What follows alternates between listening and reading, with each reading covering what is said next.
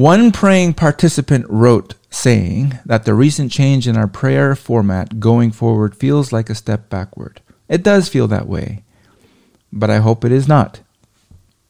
Changes like this remind me of Gideon and the whittling down of his army from 32,000 men to a band of only 300 men.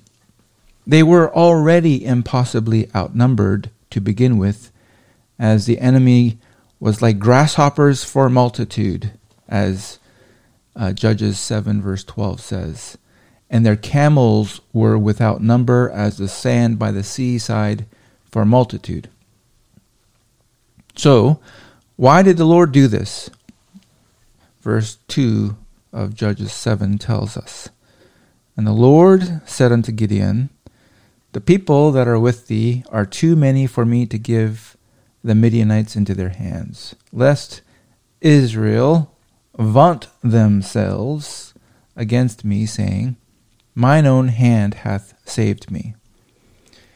The key is in that little phrase, lest Israel vaunt themselves against me.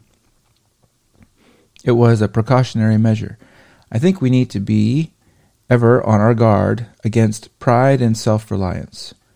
We are not a large group to begin with either, but I feel like there is always the possibility of pride and self-reliance creeping in, and I want to do my best to guard against it. God resists the proud. First, let's be careful, please, not to think too highly of this prayer group itself, or even Rick and myself. I hesitate to mention it at all because I don't want to offend anyone, but we just need to be careful is all I'm saying. Second, I sense that I personally have been, quote-unquote, trying too hard to promote this prayer call on sermon audio and emails to broadcasters, but really to no avail. No matter what I do to encourage folks to join, it seems to be largely fruitless. I want to take a step back from this and see if the Lord will carry it forward.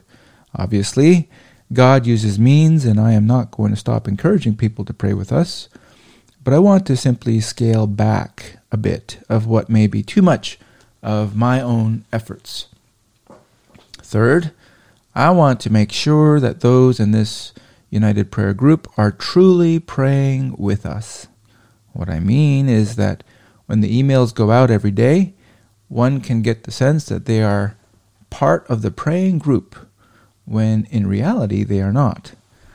I feel it is similar to folks that keep up with people on Facebook or social media to the exclusion of any other interaction and feel themselves part of their lives, when in reality they are not. I also liken it to people who exclusively tune in, say, to church services that are local to them, I might add, and when they have no other option, I might also add, so I'm not talking about those cases, so they tune into church, they can physically be there, there's nothing stopping them, but they just decide to tune in that way and feel a part of the church.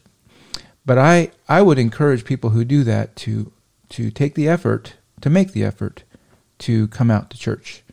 Like I said yesterday, if everyone did that, like kept themselves from this prayer meeting, we wouldn't have a prayer meeting.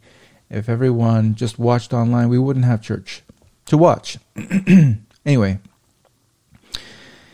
in this age of remote, everything is remote and anonymous, we have to do what we can to encourage real community. Now, I say that we're on a Zoom call. This is not really real community. I mean, real community is local, but this is one step removed from that. When Gideon whittled down his army, the Lord told him to have those that were fearful and afraid to return home. Out of the 300 people that receive these emails that I send out every day, a large number still have not taken the step of clicking the link and joining the Zoom call.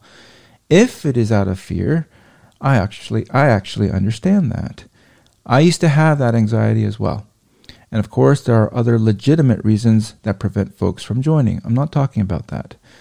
But friend, I want to encourage you once again to click on that link and pray with us, with your name and camera on if possible.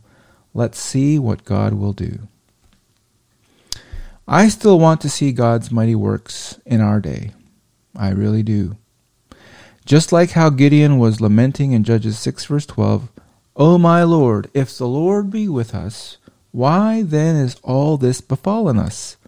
And where be all his miracles which our fathers told us of?" That's a good question, by the way.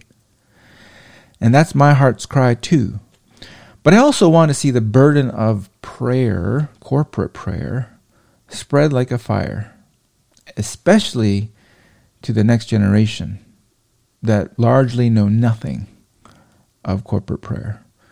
These things have not changed, but we need to see God do this work. And I want to make sure that my own pride or fear or unbelief do not get in the way.